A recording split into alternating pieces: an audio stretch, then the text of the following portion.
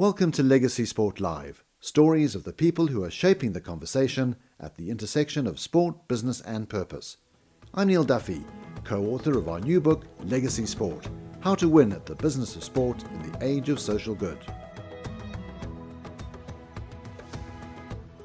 Today I'm talking to Marie Sallois, Director of Corporate and Sustainable Development at the International Olympic Committee, and Tania Braga, Head of Legacy at the IOC. The IOC leads the way in terms of putting sport at the service of humanity and the planet. And Marie and Tania share with me the IOC's plans to be a catalyst for positive social change and innovation and an accelerator for urban and regional development.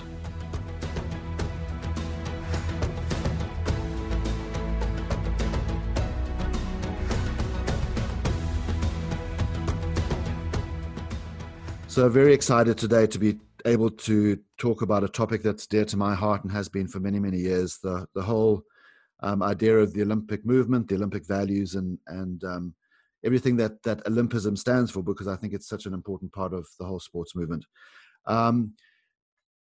Marie and Tania, two people that are sitting right at the center of this conversation within the IOC.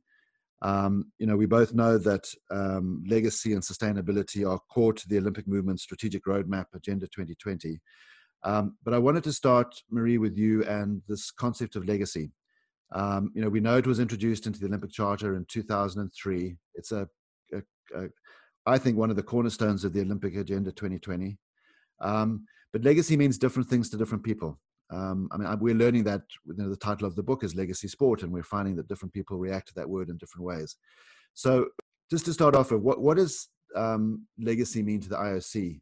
And why did the IOC decide to make this part of Agenda 2020 and even introduce it into the organization earlier than that? So you are right to say that the word legacy appears for the first time in 2003 in the Olympic Charter. And it coincides with the time of the candidature of the Olympic Games 2010. At the time, Vancouver 2010 candidature file had as a motto, Legacies Now. And their intention was to start delivering benefits for the population in advance of the Olympic Games. It's funny to see that now, 10 years later, as we celebrate the 10th anniversaries of Vancouver 2010, we can say that they set new benchmark in terms of legacy in education, in social inclusion, and in environment. And you're also right to say that 2015 was another key milestone in the Olympic movement for legacy, as we launched Olympic Agenda 2020. We indeed changed completely the approach to the organization of the Olympic Games. We no longer ask cities what they can do for the Olympic Games. We ask cities what the Olympic Games can do for them. And as a result of that, Paris 2024 and Los Angeles 2028 have been elected. And as part of Olympic Agenda 2020, in 2017, we developed a new legacy strategic approach. And what does it mean? It means that we engage much earlier with future hosts in a dialogue which helps clarify their vision, their plans to deliver tangible and intangible long-term benefits for their people, for them as hosts, and for the Olympic movement. And this is how we define now Olympic legacy. When we say, it's the result of a vision.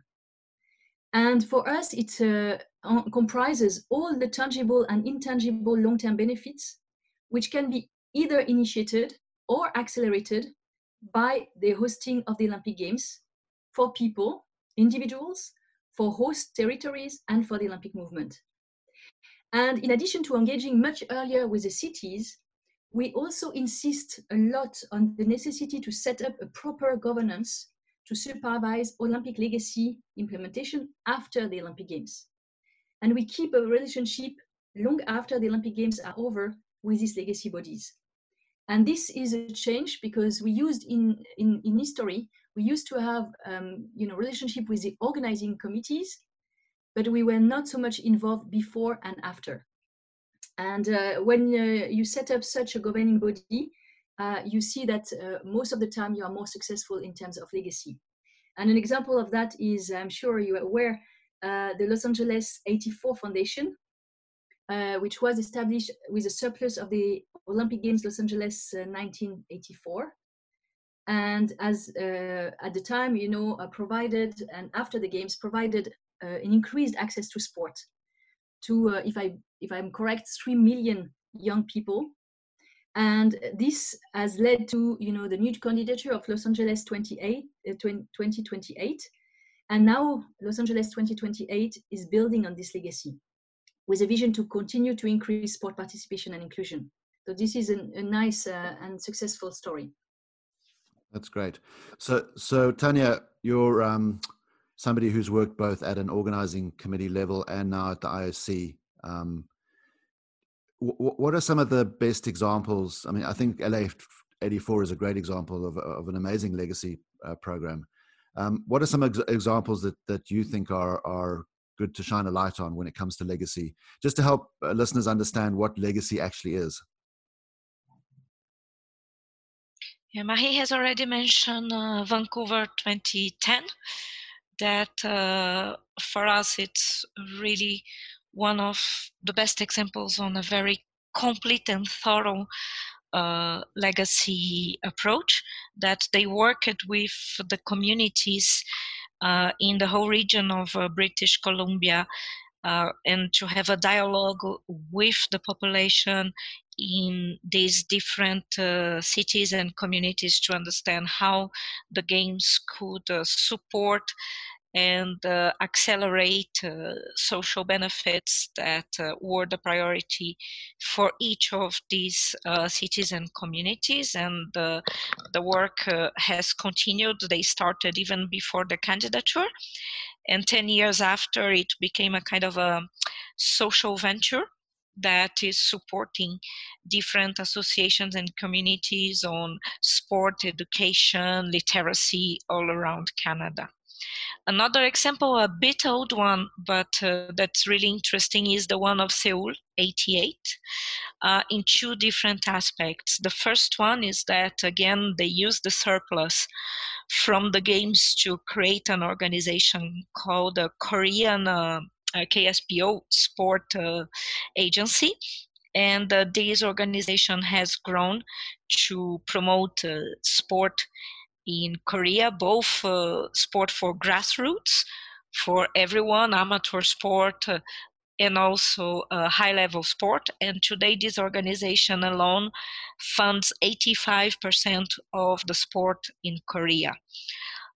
They are also responsible to maintain the Olympic Park in Seoul, that has become really a place in the city for sport practice, for culture, as they have one of the biggest 5 open-air museums in the world, but also to have a place really for the people in Seoul to have a moment to live with nature and for leisure.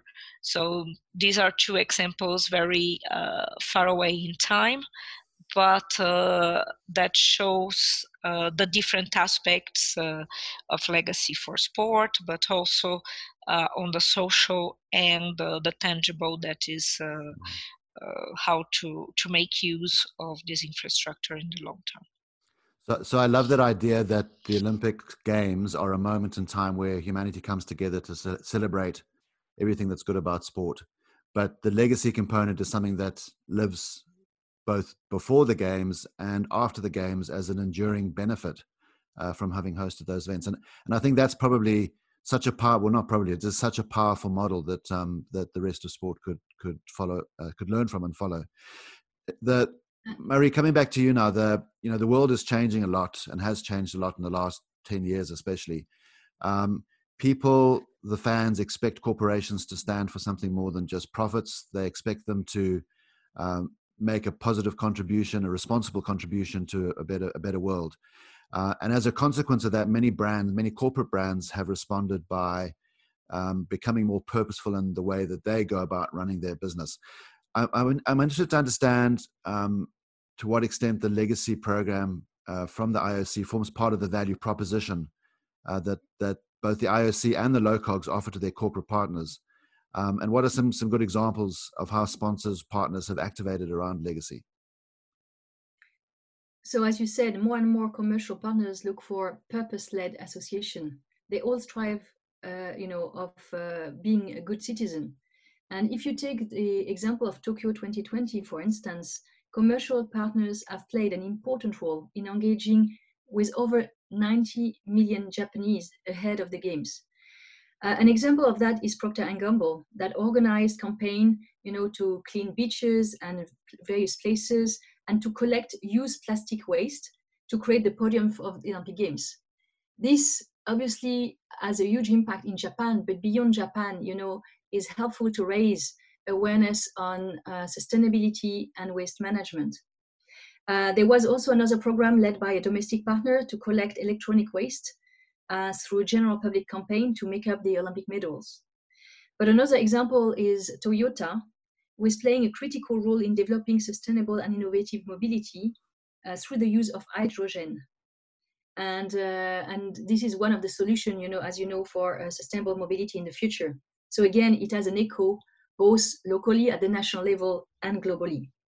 And if we look into the future in Paris, one of the domestic partners, for instance, a bank, is really traveling the whole country to qualify small companies, small enterprise, to work for the Olympic Games. So you see more and more organizations, both at the global and a national level, helping the organizing committee deliver these legacies. So that's a great segue into the next topic I wanted to cover, which was around the other part of your work, which is on the sustainability front. Another topic that features prominently in Olympic Agenda 2020. And I think the work that your team have done over the last couple of years has been outstanding. And would you mind sharing some of the achievements at first of all, an organizational level? So you have a wonderful new building that you're headquartered in now, but you're also the Olympic Games themselves have also become a beacon of a benchmark of quality when it comes to sustainable delivery of events. Yes, so since 2015 and the launch of Olympic Agenda 2020, sustainability is one of the priority of the entire Olympic movement. It doesn't mean that we didn't do anything before. Actually, a lot of organizations had projects, on sustainability, but we didn't have. We have elevated now sustainability as an executive priority, which is collective and which should be implemented in a systematic manner. And this is why we have developed a sustainability strategy that help embed sustainability in everything we do. So as you said, the IOC as an organization, as we have to be the role model, and walk the talk, the IOC as owner of the Olympic Games, and the IOC as leader of the Olympic movement. And we do so in and ensuring that everybody is focusing on 5 key focus areas. One is infrastructure, be they natural or built. Sourcing is the second topic, sourcing and resource management. Third topic is workforce, mobility, and climate. So to give you examples of what we do as an organization, as the IOC, we have worked a lot on our footprint, and not only we have reduced our footprint, but we are actually compensating all our emissions, and we are a carbon neutral organization as we speak, and we are striving to become climate positive. You also mentioned the Olympic House, for which I've been the project manager. And indeed, Olympic House has been said to be one of the most sustainable buildings in the world.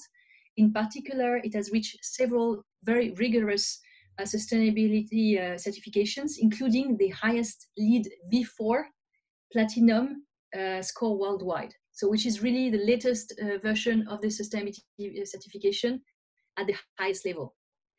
We also work a lot on the mobility. And we have a vehicle fleet made of 8 hydrogen cars.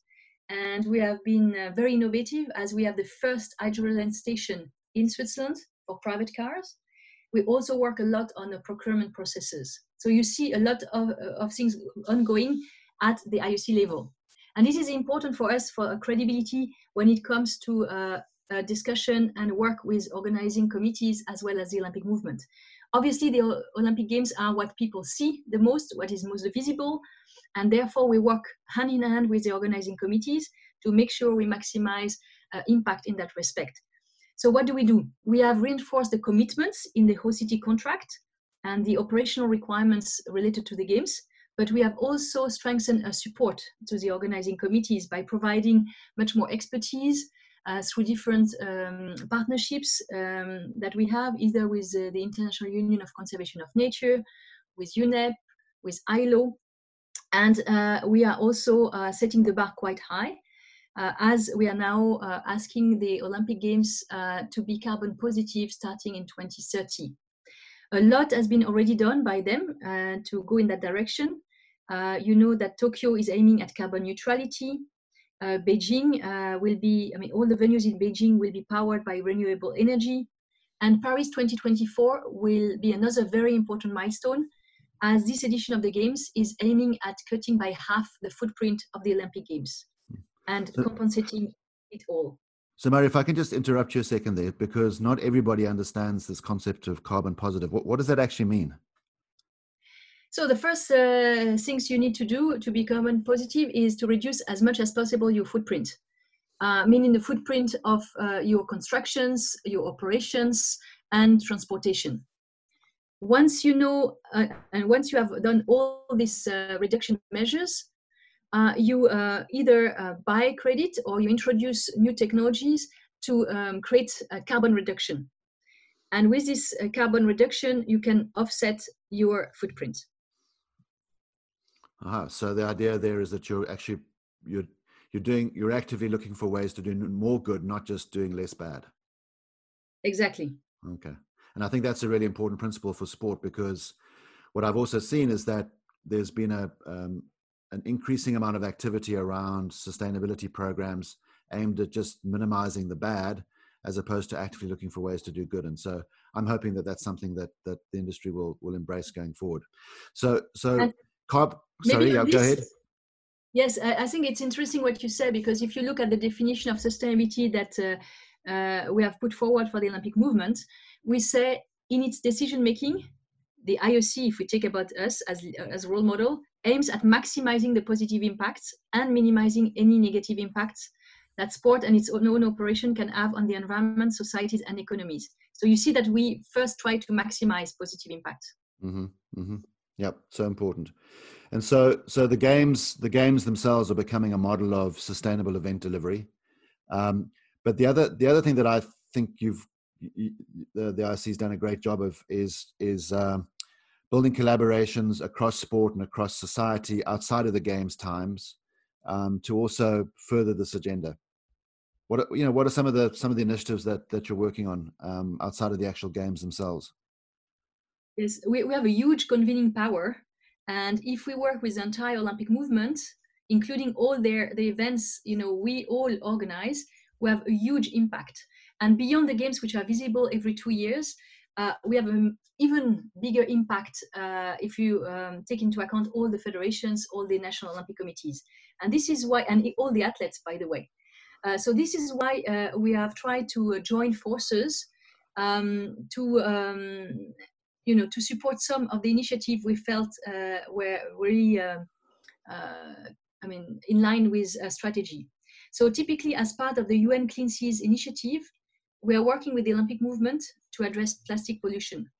And we have gained momentum with 11 federations, 4 NOCs, and 3 commercial partners who have already committed to this initiative, putting concrete measures in place to reduce plastic waste.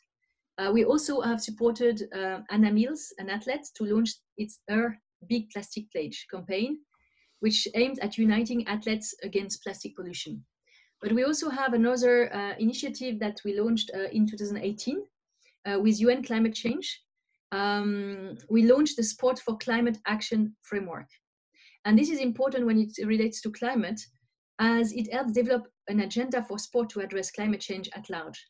We now have, a little bit more than 1.5 years later, 120 sport organizations who have already joined forces, including 15 international sport federations and national Olympic committees, and the upcoming organizing committees that we were just discussing about, Tokyo 2020, Beijing 2022, and Paris 2024. So you see that when we come together as the All Olympic movement, we can have a huge impact. So I'm excited about the next decade. I think that what I've seen of the planning for Paris 24 and LA 28, I think it's going to be transformational in terms of its impact on sport. But I'd like to hear from both of you, what we can expect over the next 10 years. So Tania, maybe on the legacy piece, what are your, if I allow you to kind of dream and wish for a second, what are the things that you wish for over the next 10 years on the legacy front within and across the IOC and the Olympic movement? I think the first point, we expect to see more ambition and flexibility. Ambition in the sense that we can expand the benefits well beyond the 7 years of the preparation for the games, and make many initiatives in terms of sport practice, education, skills building, to last for many decades after the games. So to be more impactful and long-lasting in a sense, and to have a more, I would say, a cohesive approach, and with different hosts of previous Olympic Games working together in programs around youth and sport. Mm-hmm. We also aim to see more mass sport events and physical activity programs in those host territories that staying for years, decades after the hosting of the Olympic Games. For example, we already have cases like that. It's people talk a lot about the legacy of Barcelona '92 in terms of the urban renewal, but there are some very interesting aspects on sport and youth. For example, they have a sport camp for school kids that has been going on non-stop for 25 years, that gives opportunity for kids in Barcelona to discover new sports and to practice.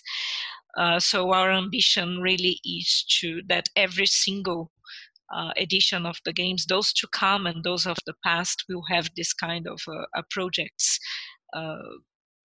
continuing for many decades. And I think the other key word for us on this dream for the future is flexibility, to continue to adapt the Olympic Games to the needs of the host and the changes in society. And for this, it's important for us to strengthen a continuous dialogue with stakeholders, with those organizations that are on site, keeping the Olympic flame alive everywhere throughout the world. And we also hope that we can have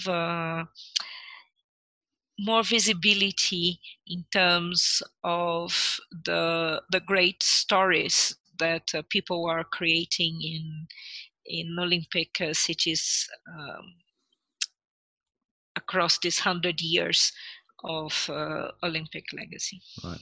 And another piece that I know you and I have spoken about before is the link with the Sustainable Development Goals. So 2030 will be the kind of culmination of the SDGs. There's also a important connection between sport and the SDGs and legacy and sustainability, isn't there? Yes, there is. I think the way we work with the SDGs is that if we look at the purpose of the Olympic movement and the Olympic Games, there are 4 SDGs that are, I would say, in the DNA of what we do. That is what is related to health and the health benefits that can come from sport practice, gender equality, peace. We have a history of the Olympic Games contributing to peace across this over 100 years of Olympic Games. We have seen more recently with the games in Pyeongchang in 2018 how the games were contributed to open the dialogue for peace. But we have seen this before For example, we are now preparing to celebrate the centenary, the 100 years of the Olympic Games in Antwerp in Belgium. And it was in 1920, and it was really a moment when the world was getting out of the First World War, and this message of peace and bringing people together to celebrate human values that is part of the history of the Olympic Games, and as well, of course, the partnerships for sustainable development. But through the work we're doing in sustainability and legacy, we can broaden and make this work much more we can also contribute to other SDGs, such as life on water, sustainable cities, production and consumption. So we aligned the work we do with these big goals of the humanity. And Marie, from your side, I mean, what do you wish for over the next 10 years in terms of the work that you and your team are doing? More ambition. I think we are on a good path to achieving the majority of the objective we have set for ourselves, both in sustainability and legacy for 2020.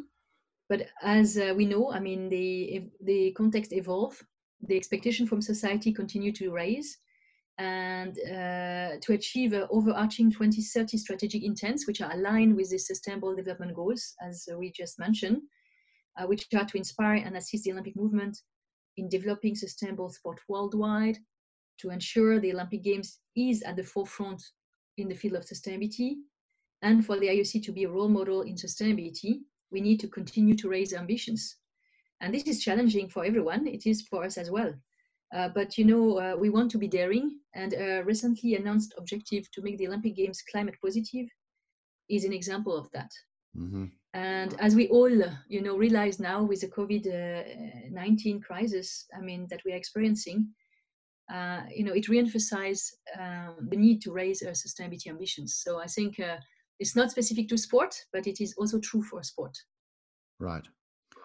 Well, those are great ambitions to have. And I guess that what I'd like to end off with, Marie, is just to ask you if there is any message that you have for sport generally when it comes to sustainability, legacy, purpose, kind of words that are used to describe, you know, a similar thing, which is this intention to use sport as a platform in a responsible way and in a way to do good.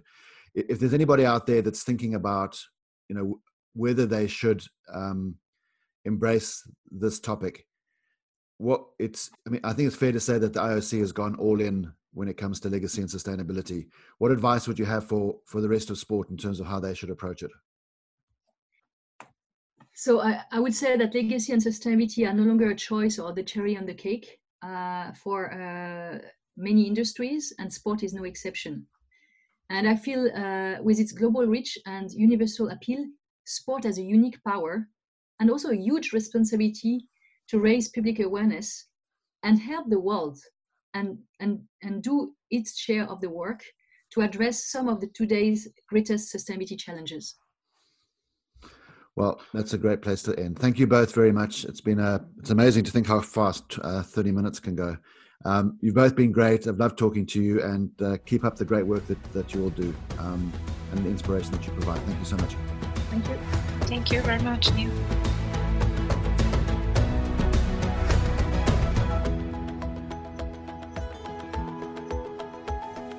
We hope that you've enjoyed listening to this edition of Legacy Sport Live, the companion podcast series to our new book, Legacy Sport: How to Win at the Business of Sport in the Age of Social Good. Please visit our website at www.legacysport.org to order your copy of the book and join our growing community of sports business professionals committed to doing good while doing well through sport.